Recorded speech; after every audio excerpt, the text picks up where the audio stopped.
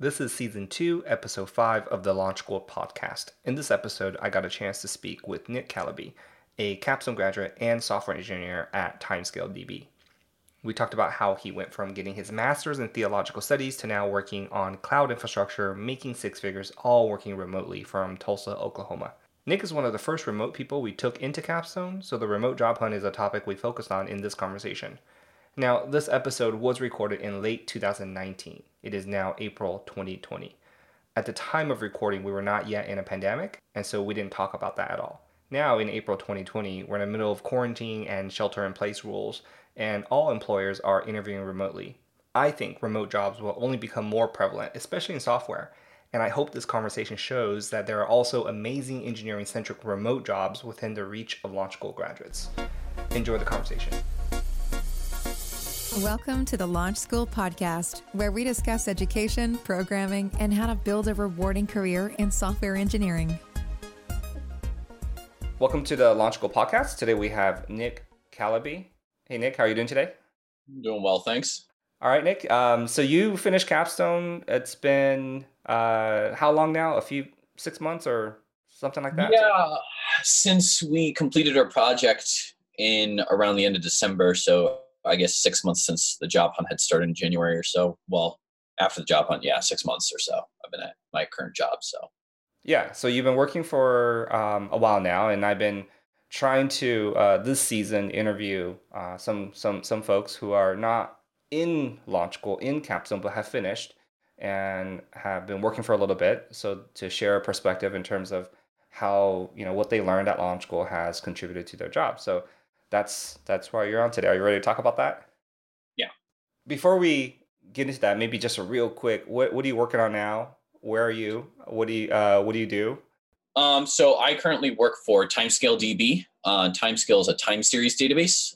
More specifically, it's a PostgreSQL extension, and it allows for high ingestion rates for Postgres.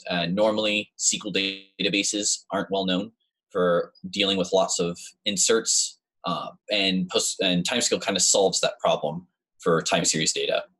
More specifically, I'm on the cloud team, so I'm helping to build out Timescale's cloud native offering. So eventually, we can have a kind of Timescale as a service. It sounds amazing. Time series databases are just such a hot topic nowadays. Yeah. It's so cool to get into a company like Timescale DB. I'm trying to remember. I think I've seen a few places that they are right now the kind of the most popular databases popping up. Timescale is one of them. I think the big NoSQL one everyone heard of is InfluxDB. So yeah, it's just one of the hottest areas right now, and it's just amazing place to be, amazing area and domain to develop expertise in. And where are you located? I live in Tulsa, Oklahoma. Is that Timescale DB headquarters? No. Timescale's American headquarters is in New York City. So I am full-time remote. Our team is, Timescale is a distributed company. We have a bunch of people in Europe, and we have a bunch of people over the States. I think we recently just got our first Canadian. Oh, wow. So, yeah, we are a global team and a distributed team by nature. That's cool. That's kind of like the Capstone project where everyone's all over the place. And it was a nice way to segue in because of the way Capstone works and how I worked with my teammate Sasha completely distributed. She was at the time in Chicago, and I'm still in Tulsa. I was already used to that kind of flow, so transitioning to Timescale wasn't a problem at all. Yeah. All right. Sensitive question. Are you willing to share how much you make? Yeah. Currently, yeah. Currently, I have a six-figure salary. In Tulsa. Yeah. Not bad. Yeah, no, not bad at all. Working for Timescale database, DB. So that's pretty amazing. How did you get here? So I know Launch School is part of that journey, but maybe maybe just right before Launch School. Maybe we don't have to start from childhood, but from maybe education and onwards, and how you got into Launch School and all that. Sure. Well, I had done my undergrad at the University of Connecticut, graduated in 2011, had a couple years off. One of those years I went and I did City Year, which is an AmeriCorps program, basically working in inner city schools, helping kids trying to improve their grades, stuff like that. And then after another year off, I did a master's degree at Holy Cross Greek Orthodox School of Theology in Brookline, Mass. which is where I met my wife at the time. And so we got married. This is Massachusetts, you said? Yeah, that's in Brookline, Mass. Yeah, Okay. Massachusetts. A couple months after I graduated, because it was only a 2-year degree, a master's degree, my wife and I got married. And within the first couple months, she was pregnant with our first kid. Originally, I wanted to go into academia and maybe pursue a doctorate, but I had to realize the fact that with my wife being pregnant and knowing that I was, we're going to have this family, did I really want to put my family through 7 years of postgraduate studies and doctoral studies to, at best, probably walk out as an adjunct professor, making maybe minimum wage if I'm lucky? So it was clearly no. And I had to kind of put aside my own wants for the sake of my family and find something else. And it was kind of a year of not knowing what to do, kind of looking around, seeing what I could make of my English degree. And nothing really was coming out of it. And so at the behest of actually a priest that I knew, he kept telling me to go into programming, which I was a little resistant to. I had no background in programming. Both my degrees are in the humanities, so I figured I probably just didn't have the right brain for it. In hindsight, I think sometimes the left-right division is a little overstated because, when you're dealing with heavy philosophy, guys like Heidegger or Kant, you develop, your right brain quite a bit too, even though that's shoved into the humanities. But the programming experience I did have, which I guess I could call as a background, wasn't programming per se, but back when I was even younger, I used to do a lot more video games. And in particular, I would do a lot of kind of custom map making and mod editing. And I think some of the same ideas that go into that, if-else conditionals, booleans, events, triggers, and how they all affect one another, they all play into programming. It's just you're doing everything through a graphical user interface. So programming, it eventually came easy to me. I finally said, okay, I'm going to go this route. But the problem was then what? I didn't want to go back to school again. I already had 2 degrees. I didn't want to have to go to comp sci degree. And I was looking online, looking at a lot of boot camps, but of course they were wanting a lot of money, money I really didn't have. And then I stumbled across Launch School. And the 2 things about Launch School that sold me, the first, of course, is the price. $200 a month is definitely affordable. But the other thing was the mastery-based learning paradigm, because it really didn't take a lot of convincing for me. I didn't have a name for it, but it's pretty much the paradigm I had kind of stumbled onto myself for learning languages. In my time before grad school, I had learned Japanese, and then in grad school, I had to learn Greek. And kind of when I was learning Japanese, there was all these kind of things for languages of shortcuts, and you can learn it, this way or that way. And I eventually got fed up, and I just said, okay, get me a grammar book and I'll get flashcards and I'll do it the old fashioned way with a tutor. And that worked. And it kind of, I think, was evidence to myself of this kind of, just put your nose in the books, do it the old fashioned hard way, and it's probably going to work fine. In Launch School, mastery-based learning in general kind of reminds me of that. Learn the fundamentals, learn them well, lots of practice. It's not always going to be the most exciting. That's fine, because you're going to have the foundation, the base later on for doing other things. So I did the orientation April of 2017. I started the paid program in June of 2017, and I finished the core curriculum in July of 2018. So it took me slightly over a year. Was it full-time? Were you working? So in the beginning, it was not full-time. I had another job. I was working as a contract worker, and, I was doing 30 hours a week there, and I try to get 15 hours a week for Launch School. That eventually stopped. And so then I was kind of doing part-time. I would say full-time, but really is part-time, because at that time I was watching my my 1-year-old daughter and also doing Launch School. So it was kind of like 2 jobs. Yeah. Yeah. My wife works as a PRN SLP, a speech language pathologist. So, it's not a part-time gig. It's when they need her, but the company she works for thankfully needs her quite frequently, at least then. And of course, in March of 2018, my son was born. So then we had 2 kids. And near June, I want to say around May to June, May through July of 2018, I was actually able to go full-time 40 hours a week, Launch School. And that's when I really kicked through the remaining portion. I think I did the course 230 in a month, which is really hard. Yeah. But I kind of had to, because I knew I was going to be doing capstone. Right. And so I just pushed myself. But yeah, at that point, I was able to do it full time. So, but I mean, and everyone has to go at their own pace. Like I said, I've already had kind of previous exposure to this paradigm. So I was able to do it, I think, a bit quicker than maybe people who hadn't. I was already used to it. So people where launch school, it's the first time they've encountered mastery-based learning, it's going to take longer. That's totally fine. Right. You have to learn how to learn first. I kind of already had that, so it made it a bit easier. Right. Yeah, exactly. And I think a lot of people are attracted by our pricing, right? Because they come to us thinking it's a low price, but it's not. We lead with our pedagogy, and we always say we have a pedagogy-led pricing, right? So sometimes people say, well, of course you want people to stay as long as possible because you have this monthly pricing scheme. But our monthly pricing scheme is actually a result of our mastery-based pedagogy. So it's a reflection of that. And like you said, if you are somebody who has a history of excellent learning habits and you know how to learn, you know exactly what you need to do every step of the way, you can get through this fairly quickly. But if you haven't developed that, it's okay. Take your time, right? Take your time to learn the core study skills that's going to be important, not just to get you a job, but to stay at a job and keep growing your career, right? These are absolutely critical skills. Like, for example, since you've been working, how many new technology topics or concepts have you had to learn in like 6 months? Oh boy. So first of all, I program in Go or Golang, right, which is not taught at launch school. Right. At all. So right. I had to learn. Now, to be fair, I started learning Go a couple weeks before I officially accepted the role at Timescale, because there was another company that was looking pretty good at that I knew I would also be learning Go, and I wanted to learn it anyway. And I think Go has the advantage that for a typed language, it's a lot easier to, I think it's much easier for someone, if they want to learn a typed language, to transition from Ruby and JavaScript like you have at launch school to something like Go, as opposed to something like Rust. I think Rust is a much steeper learning curve.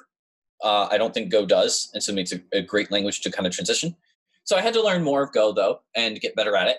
And then, let's see, since then, gRPC, so it's the Google Remote Procedural Calls, the protobuf syntax that goes with that. For streaming architecture, we use something called NATS, nats.io. It's part of the CNCF, or the Cloud Native Computing Foundation. It's one of their incubating projects. I have a little bit of experience with Kafka from when I worked on Kronos, my capstone project, so that did help there. The streaming concepts were already there, but of course I had to learn the new API. I had to learn GraphQL for one of the microservices I had to build. Which we don't cover at launch school either. Yeah, which we don't cover at launch school. I had to learn GraphQL and implement it in Go. I had to learn, lately I've been learning Prometheus for doing metrics, other things like GitLab, Kubernetes, of course. I knew Docker from my project, but I really didn't have a lot of experience with Kubernetes. So I had to ramp up on that. And of course, using things like Helm, which are for doing Kubernetes deployments.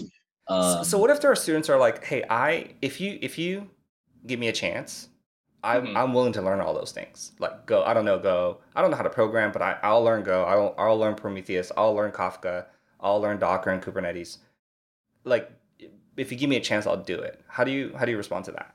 Well, I mean, if you don't know how to program, I don't understand how you're going to do any of this. But you have to show a strong aptitude in the fundamentals behind front end and back. Well, on the sphere that you're going to work on. So I work on back end development, I guess you could say, microservice architecture, but it's back end. I don't work on the front end. But if you can't show that you don't understand the basic foundational concepts pretty well, you're not going to get this kind of a job. They're only going to trust people who can pick up these technologies real quickly because they've shown how to do it previously. I think that's what Kronos really was. Keep in mind, before Sasha and I made Kronos, we had never even heard of Apache Kafka. We had never heard of streaming architecture or event-driven architecture, right? Which is what Kronos is as a system, just to an extent, and not quite, but, and we also hadn't heard of time series databases. We hadn't heard of Docker. These are all things that we had to learn, but that was after the core curriculum. And it's because it was after the core curriculum, we were able to drill down real quickly and learn the concepts. And I want to be clear, it's not just programming, right? I think especially when you're working on a cloud infrastructure, you need to have at least a fundamental grasp of distributed systems and how those works. I know Mhm. Julius gave a talk, Julius Derwick, not too long ago. Mhm. That's the next level beyond, right? If you can't code the basics that we know at launch school, I don't think you're going to be able to wrestle with a distributed system and things Right. like hexes and having to use locks and Right. race conditions and all sorts of stuff that comes with that, and eventual consistency, et cetera, et cetera. These are all more advanced topics. And it's kind of like, even when you approach any of these frameworks, you look at Kubernetes, you want to do the more advanced stuff right away. But even with Kubernetes, you need to have a basic understanding of what Kubernetes is for, the problems it's trying to solve, and how to use it at a very basic level before you can go into the more advanced stuff. It's always the temptation is to grab, I think, for the new tool without understanding why you're using it. I had a friend of mine who's a developer, and we were kind of talking about this with front end. He says, I can always tell when an app is a React application because it takes a bit longer to load. Hmm. And he says a lot of the time his frustration with React is not as a framework, because he thinks it's very good for what it's meant for, which is very interactive applications. But he sees it used in cases where static HTML would be fine, right? And that's not the use case for React. Now, that might be the use case for something like Gatsby.js, but that's not the use case for React if you have a basic, homepage. It's just not, because if it's a static page, you don't need to be, using, I think, the React DOM, etc. And I think it's a misunderstanding of what tools are for, because they're what's in and new. Kubernetes was built for a particular reason. Prometheus was built for a particular reason, and you need to understand the reasons why they were built before you can apply them to your own systems. Understand the problems that are Yeah, solving, not the tool. That's exactly right. Right. And even with these tools, you're not going to master them. It's not like launch school. Once you get into a job, you have to learn a baseline. So you usually reach for a tool even when you're working on a job for a particular reason, right? I needed to know the basics of Kubernetes because we need to be able to deploy this microservice to our development environment. So I need to just go and look at the documents for Kubernetes and Helm just so I can get the job done for the day. And then on other time is when you continue to go deeper into these tools to get a better understanding. I think with launch school, when you're learning Ruby or when you're learning JavaScript, it's all you're really focusing on. Mm-hmm. Once you're in a job, you're kind of doing two tracks at once. You're getting what you need to know to solve the particular task at hand. And then kind of on the side, you're learning the tool in better depth because you're going to be needing it. Yeah, you got to solve that short-term problem. You can't be sitting there for 3 months, trying to master Kafka before you even use it. Because even Kubernetes, I know it's the one I keep harping on. It's because it's a popular technology right now. If someone says, you need to set up a Helm chart for this, you're not going to go and do mastery-based learning for a month on Kubernetes and Helm. Right. It may take longer, to be honest, but you're not going to be able to do that first and then and solve your problem within the next couple days. You got to do just-in-time learning, right? Which is in contrast to mastery-based learning. And just-in-time learning is a concept I wrote about in our Medium publication on Launch School, and it is exactly what employers are looking for, and it's the type of learning that you need to employ on the job. And that's why there's a fallacy of just learn barely enough to get a job, and you'll learn everything you need on the job. Well, you're not going to be able to do mastery-based learning on the job. So you better make sure your fundamentals are good. Right? Mm-hmm. Otherwise, you won't ever be able to make that jump, because the only thing you can and employers will give you time to do is just-in-time learning. Yeah. And another thing you said about distributed programming and distributed systems, how it's sort of the next step from just coding like a little application. I think it reminds me of that phrase where I read it sets I forgot who the author is, but it says something like the difference between software engineering and programming is that software engineering is programming integrated over time, right? So it's this idea of these applications. Sure, you build an application, but when you are thinking about this application being deployed over a long period of time with a lot of usage, you have a lot of data, all of a sudden, you have all these different concerns that come up besides just how, what happens when I click this button, right? It's not really feature or code specific. It's really data specific and how data flows across infrastructure. And that's just becoming a bigger and bigger problem as all the applications consume more and more data, and obviously why something like time series database exists. And certainly that's, I think, an evolution of the next step of software engineering, thanks to the proliferation of cloud services. But from a learning perspective, right, you got to go one step at a time. It doesn't mean you just go there, right? Because software engineering as a field has been progressing, has been evolving, and you sort of just have to go from the beginning, right? You have to learn basic variables and programming languages, basic networking concepts, basic database concepts. By basic, I mean just like relational database concepts, right? Yeah. Because a lot of people see these sort of new technologies come out, just a few years ago, it was like MongoDB, right? Should I learn Mongo instead of relational database? No, you shouldn't, right? You should learn relational database and then learn Mongo if you want. And I think same thing with time series database, right? Imagine somebody not knowing how a relational database works and jumping straight into time series database. That doesn't make any sense. Yeah. I still don't know how to use Mongo, but yeah. But no, it's true. I think the intimidation comes from with the explosion of technologies that come, especially I think in the JavaScript world in particular. With I saw a quote, I forget where it's from, but a new drinking game could be you find a word and then see if there's a that.js as some sort of framework, and if there is, you take a drink. There's not. You got to create one. Right. But the thing is, speaking from experience now, because again, I had no formal programming training before launch school, is that once you know the fundamentals of how it works, it's not hard to pick up these frameworks. In fact, you can pick up the base. I mean, if you go get like a Udemy, which is udemy.com, course for $9.99, right? $9.99 on something like React. You go through that, you're going to have a pretty good idea of how to use React, and you're going to be able to. You'll be surprised how many times the instructor will stop and say, well, in this syntax here, this is what you're doing. You're like, I know, I had to write about that on my test. And you'll be fine. And even picking up new language, I mean. But doing it the other way, I think, is really detrimental. I think that's where a lot of people start, right? Because you're putting the cart before the horse, right? If you don't know how to use JavaScript, if you don't know how to program, how are you ever going to figure out React? I mean, I don't understand how you could. And if you did, you'd be so limited in what you could do. And you don't want to do that because it limits your options of what jobs you want to do. And it's just going to stultify you, and you're not going to enjoy that, And the thing too is that even if you get out of the idea of JavaScript, once you know a couple programming languages, you pretty much can go and learn any of them because they're a lot more similar to one another, the majority of them, than you would think. Right.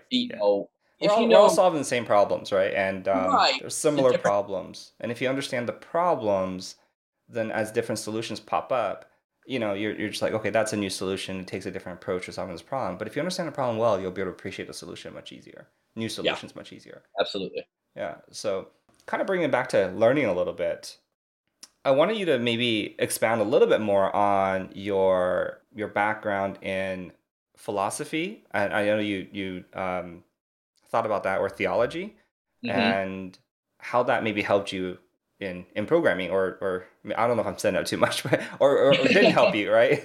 The reason I asked is because I noticed we have a lot of philosophers at Launch School, and they do really well. And I don't mean like, I guess you can be just kind of a weekend philosopher, but I mean like people who have PhDs in philosophy. Let's say that's the group I'm talking about. Yeah. So I think what it is in the branch that I was most interested in for in the degree I got, which my theology degree was called systematics. And systematics has to deal a lot with philosophical problems, things of epistemology, etc. And so you're not just reading, you're reading figures from, I said I'm Greek Orthodox, so guys like people wouldn't have heard them before, but Zizoulis or Florovsky. But then at the same time, you're reading the philosophical influences of that time period as well. So like I said, one of my classes, we were reading parts from Being in Time by Heidegger. We were reading, parts of Fichte and Schelling from German idealism, because they had an influence on thinkers like Bulgakov. And so I think the main thing here is when we're discussing these ideas, they are very hard concepts. And then, of course, you have to write about them. So you have to have a firm grasp, at least of the fundamental ideas that these people are wrestling with, being able to explain it, and then, of course, offering your own thoughts on it. And, I don't mean it in the sense of you could write anything and that goes. You have to really show you understand what's being said if you're going to write on it. And I think, too, of course, you're making arguments, so you need to make sure your arguments are sound. I think that's true of any branch of philosophy, at least of the schools I had read up to. Because I also did, an independent study reading ancient philosophers like Plato, Aristotle, Porphyry, Proclus, Plotinus. And so for me personally, I think that's what it helps is, I'm not worrying about the problem of forms and the world being in flux or anything. Programming, but it's the same thing of seeing when you set up, I wonder now, is an interface a form? No, but in all seriousness, I think it's the same thing of just looking at how you're structuring your code and seeing where that will end up.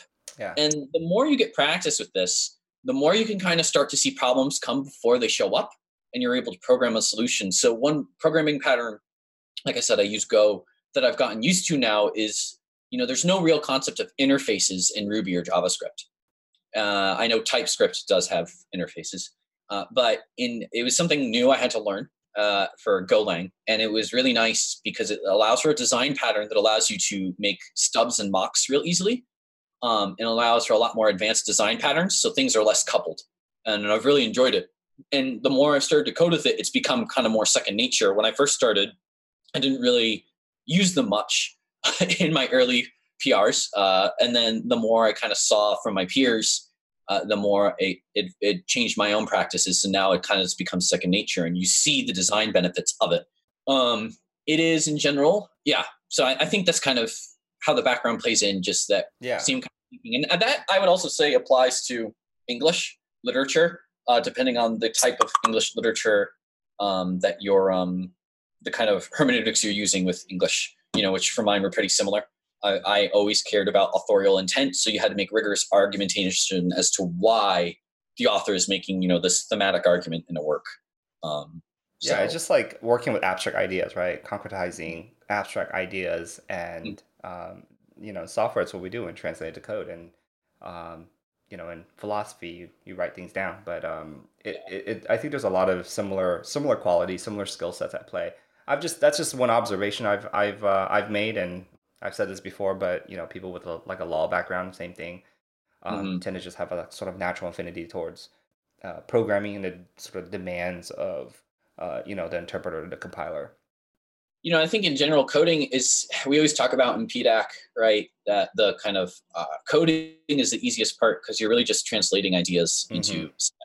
That's right. The hardest part is thinking through the problem, and even at Timescale, for some of the microservices I've had to build, I have to do design documents first. And you could be great at coding, but if you can't think about how a system works in the abstract first and really give a strong reasoning for why it should be architected a certain way, it doesn't matter how good you are at coding. It's not gonna work. That's right. That's one of the major things I want people to take away, even from the very beginning stages of Launch School, which is coding is necessary, just like writing is necessary to convey ideas. But having good ideas and formulating good ideas is key, right? Understanding problems is key. So it's really about, and that just takes a little bit of time, to simmer and digest, right? It's not this weekend you're going to understand it all, this whole thing. It's just, it may take a weekend, it may take 2 weekends, but so be it. It's gonna pay off. I wanted to ask about your job hunt process because you're one of the few remote job seekers, at least thus far in Capstone. Wanted to see how that experience was, and if I know you talk to your cohort mates and sort of compare and contrast with them a little bit. Maybe share a little bit there for people who are interested. Yeah. So like I said before, I live in Tulsa, Oklahoma. I'm not from here originally. I was born and lived in West Hartford, Connecticut for pretty much my whole life until I got married. My wife is from Tulsa originally. So after we got married, I moved here. And so obviously the tech scene in Tulsa is not startup oriented. It's a lot more, there's a lot of Windows kind of, it's dominated heavily by .NET C#, which is, a lot of stuff on Windows as opposed to Unix systems, which is kind of more what we're used to. And so I really didn't want to do it. There's a couple places here and there that offered something more in the lines of what you're learning at Launch School. And I got pretty far in the interview process with one of them.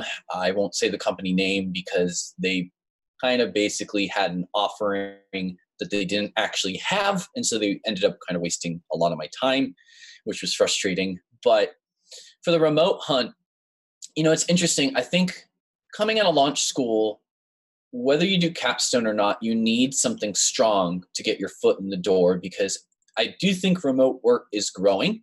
I think it makes sense being on the internet for more and more distributed teams.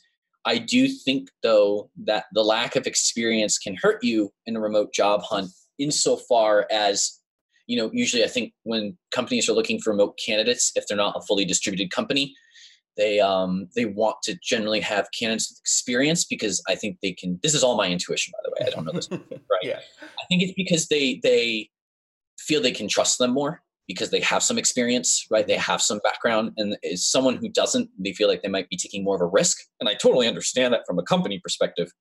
One of the things I think students coming on launch school, they'll have that will mitigate this is the fact that you've done all of launch school in a distributed learning system, right? So you could talk about that. And for us too, with our capstone project, we did it distributed. So again, it was really easy to be like, I'm used to this kind of workflow. I've worked on distributed teams before. So I've dealt with the things that come with that.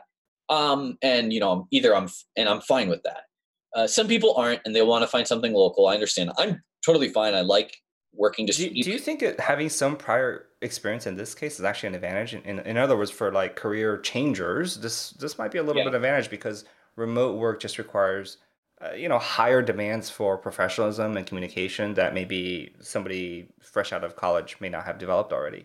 Yeah, I think launch school in particular is going to give you at least that distinct advantage because you're used to it, right? You're used to doing it both in the core curriculum, and then if you do capstone or something, you're used to doing it. You'll definitely be used to doing it, and it will definitely give you a huge advantage. And I personally love working remote because it gives a lot of personal flexibility. I can be at my house at one day. Like today, I'm not at my house as I'm doing this. I could go to a different state if I needed to and work. So it gives. I personally prefer that, and I kind of like that it's just me and the computer because it allows me to focus real easily. Mm-hmm. I think if I were in an office, it'd be socializing, hinting. just at the water cooler. Yeah, which has its benefits. Don't get me wrong, but I prefer just being here and focusing on the work personally. One of the best pieces of advice I heard about remote work is that make sure the team as a whole, as you alluded to, is remote, is distributed, as opposed to like making a special consideration for you, because there's going to be so much sort of hallway banter and team camaraderie and building that you're going to miss out on, and it's just going to be hard to grow as a one of the few or the only remote employee in terms of raises, promotions, getting good projects. It's just you're not going to be on people's sort of top of mind as compared to colleagues that are physically around them. So remote work can be a disadvantage if you're in that type of situation. Sure, but if it's fully remote, like in your situation, it can be good. Well, yeah, and I should specify we're a distributed team insofar as anyone can work remote, but we do have our New York office, and there's definitely a segment of the team that's there, but then there's a huge segment of the team that's not. And what's nice is we make sure to have constant communication. We're doing stand-ups every day, so we're always talking to one another, and twice a year, we all kind of fly into headquarters at New York for a week. That's nice. Twice a year for a week. That's a good chunk of time. Yeah, and which is nice because you finally get to see all these people in person. And it's nice. But for the job hunt with remote, I think one of the hardest things. Well, yeah, I think the lack of experience might be the toughest thing. I think that will also change over time as remote work becomes more standard. Are you comparing it to like your cohort mates, or what do you mean by, because everybody in Capstone is the same, similar profile? Yeah. I don't know. Yeah, it kind of, again, like I said, it's just my own kind of gut intuition. I feel like when you're in person, there's all sorts of things that you can do that you don't have as a remote candidate. Oh, you mean during an interview process? And during an interview and just getting the interview, I think with the remote, which is tough again, is if they're not going to take that risk, because they can't. If you're in an office, they can watch you, right? Essentially, they can make sure you're doing the work. They can't do that as really the same way if you're remote. So there's a bit more of a risk. And I think what do they say? Like 90% of communication is non-verbal. So So most of it's kind of like body language, gestures, intonation, things like that. Yeah. And so I think that's the one tough thing there. Now, for getting interviews though, at the same time, if you just got to be smart about how you do it. So I kind of looked at it I had kind of 3 tiers of how I did this. So the website I use, and anyone who wants to do remote work, I would highly suggest this, is AngelList, because I found it to be the best for finding remote jobs. I didn't find LinkedIn to be that good. And what I would do is I kind of I find anything that I thought I might be a match for, and I would put it into 3 categories. There's the really, really long shot, which when that was the case, I would just do the AngelList quick apply and kind of just have a little blurb that I could more or less copy or paste, right? And then send it off. If I thought there was a pretty decent chance, what I would do is I would actually go to the company website and go through whatever resume process they have on their website. I think that's a bit better. And if I really wanted to work at a company, what I would do is I would try to talk either through LinkedIn or their Slack channel to someone at that company, and then submit a resume formally or try to get a referral, basically. Mm-hmm. The reason I broke it up like this is because, you can't waste your time on companies you think you have a long shot on. And I found it to be pretty good. I mean, you probably remember, Chris, there was only maybe at the very beginning where I wasn't getting anything. And then even though it took a little bit, once I started getting bites, I was interviewing constantly. Yeah, you're busy. Yeah. For whatever odd reason, it took a while before some of the first offers were coming in, but there was a couple even early on. I got to the last stage and did well. Now, I always want to qualify. You say it took a while only because you had a lot of cohort mates who, finished quite quickly. That's true. Right. So it's all relative. I don't want to freak people out. Like, you finished within 3 months or so, right? 3 months. So that's actually not too bad. So maybe all my stuff about remote, I'm saying this, but my intuition's completely off. But no, I mean, it's just, I look at a lot of some, other boot camp, how they report data, and it's always like 6 months, right? They'll be like 85% of our graduates got a job within 6 months. And so, you got a 6-figure job remote in Tulsa in 3 months. I would say that's good, that is good. I think it did take a while just because Capstone is so aggressive, I think, in that, you have a lot of people finishing in just within the first month, right? And so you're like, oh, I'm behind. Oh, I need to do more. Yeah. I think, like I said, remote comes with its own challenges, and you just have to be okay with those challenges. If you are, I think you can get a good job. Again, have a strong project of some kind or something strong to lead with, because that will help you in the process, because you'll talk about whatever project you're working on. And that's also really a case for you to develop your skills as both a developer and an engineer. And I think for me personally, Kronos was invaluable for where I am working right now. Yeah, it's definitely an interesting and unique project. What about advice? Any advice for sort of, before we go here, any advice for those earlier in the launch school curriculum? We have people right now listening that are in prep or not even in prep. So even as far back as that, how do you, just think about you, right? When you're finished with your master's program and somebody goes, you should learn programming. How do you map, that Nick to the Nick of today? How would you bridge that gap? I think there's 2 pieces of advice I would give. The first is, and I think most students now I see, because I still hang around the Slack channel, I think most of the students now kind of implicitly get this. Don't deviate too much from the core curriculum, right? I went in with the assumption with programming that launch school is going to tell me what I need to know when I need to know it. So if it's not in the current course, I'm not going to worry about it all that much. When I was doing the program full 40 hours a week, I would take an hour a day maybe to do my own reading on the side.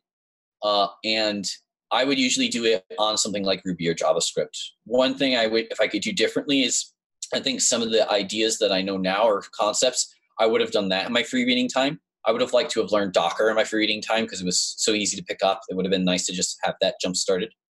But again, that's 1 out of 8 hours a day, right? For the other amount of time, I'm doing either the core curriculum or I was doing coding challenges, right? Practicing.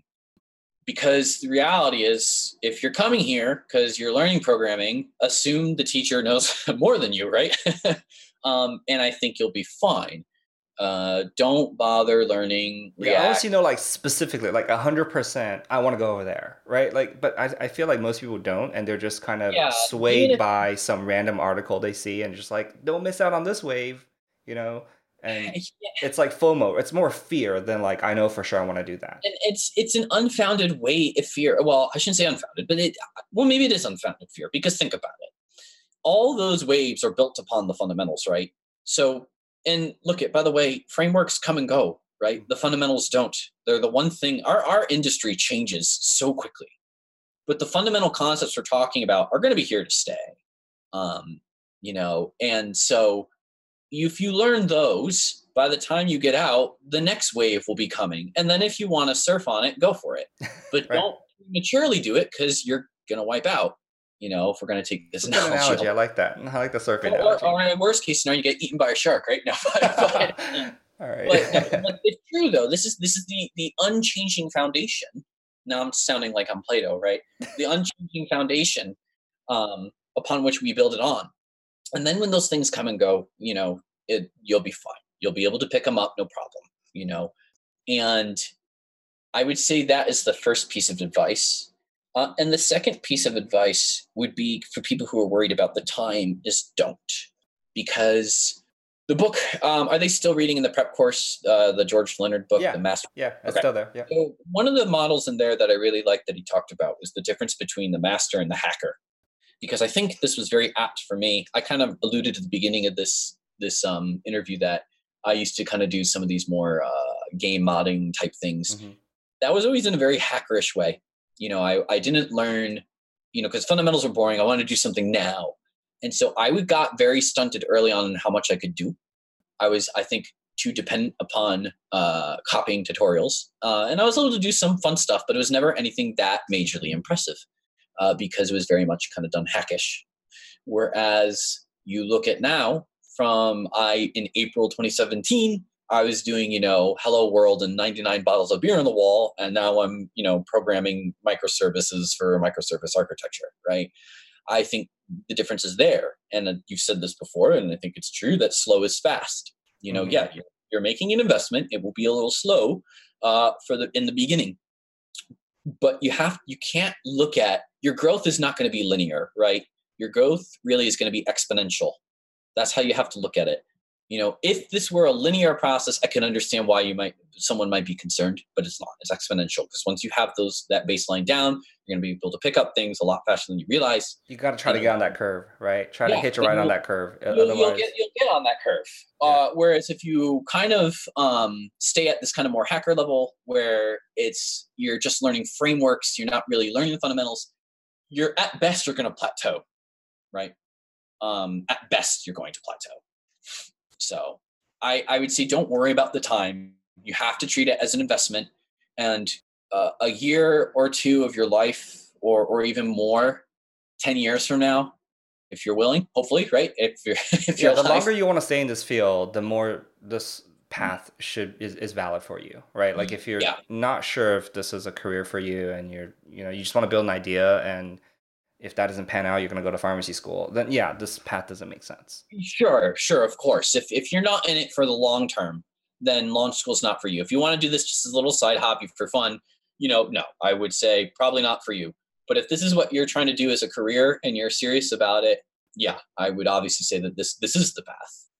Obviously, I've done very well through it. So let's finish up. And the final thought here is your company is launching something. Is that right? Are you allowed to say or no? I think so. I kind of alluded to previously, but right, like I said, I'm on the cloud team, so we are about building a cloud native offering. I'm not going to say when necessarily that will go public, but it's something that's coming on the horizon. So for anyone who's interested in timescale, they of course can pay attention. I think we were at the top of Hacker News recently because we announced that we have clustering coming up. You guys are on top of Hacker News all the time. I've seen it pop up like 3 or 4 times.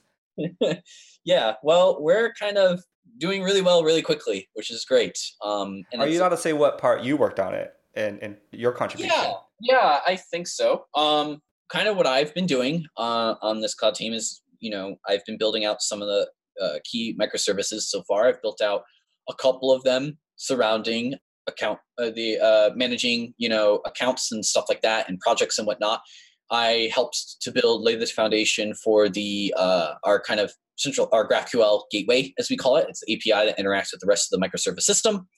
I also am working on a proof of concept that's thankfully working now. We've got some more to do on it, called TimeSQL is what we're tentatively calling it. So the idea here is that we're going to have in your browser, you'll be able to interact with the terminal that will connect you to a Timescale instance in the cloud. So you don't have to download the PSQL binary if you want to just, check on your data or do some, a little experimentation. Probably wouldn't use it for a production use case, but you could use it for all sorts of other things. So been able to work on that. I kind of laid the foundation for that. And of course, all of this wasn't done by me solely. And my teammates of course, have their hands in it too. And they've been a great team. They're all better than me as far as I'm concerned. And that's where you need to be. That's where you want to be. Yeah, because that's how you learn. Yeah. I've learned so much just from them. Them teaching me both on the system design level and just better coding practices. So those are kind of the things I've been working on. And that giant stack of technologies I've told you about, I just refer to it at this point now as a CNCF stack because the vast majority of it are CNCF projects. That's awesome. Because cloud engineering is what I wanted to do. So, and I'll say that Timescale was kind of always my number one choice. And so I was stoked when I found out that I was going to work here. And now you're building core services in their offerings. And I'll just leave this. I know I keep saying this, but one last thought is one of the things that shocked me when I first started working, many, many years ago, was how features, even at big companies, are built by like one person or two people. It's not like hundreds and hundreds of people. Sometimes you're like, Microsoft, they need to do better here. It's like one person or two people, right? And so when you're in these type of roles, you have tremendous responsibility. You're responsible for a lot, but you got to be capable, right? You got to know how to at least do, just-in-time learning, relying on the fundamentals you've already mastered to help you there. Otherwise, you don't stand a chance, right? It's not that you're going to be on a team of like 10 people and you can just watch. It's really great to see sort of you in that position and in such an amazing project and amazing company. So hopefully maybe we'll bring you back in the future, season 3 or 4 of this podcast and follow up and see how you've grown over time. Yeah, absolutely. I'd love to do that. You didn't know you just committed like a lifetime to launch when we signed up, right? This is a longitudinal study here. I kind of figured once I was doing Capstone that was going to be the case. So we're going to check in every year. Yeah. So I'm still on the channel, right? So clearly I haven't distanced myself that much. Yeah, I like seeing you guys pop in sometimes. It's funny because sometimes like Friday nights will just be only like Capstone grads. All right. Thanks so much for taking the time, Nick, and we'll keep in touch. All right. Thanks again. Appreciate it. Thanks for listening to the Launch School podcast. Check back for new episodes and don't forget to like, subscribe, and review.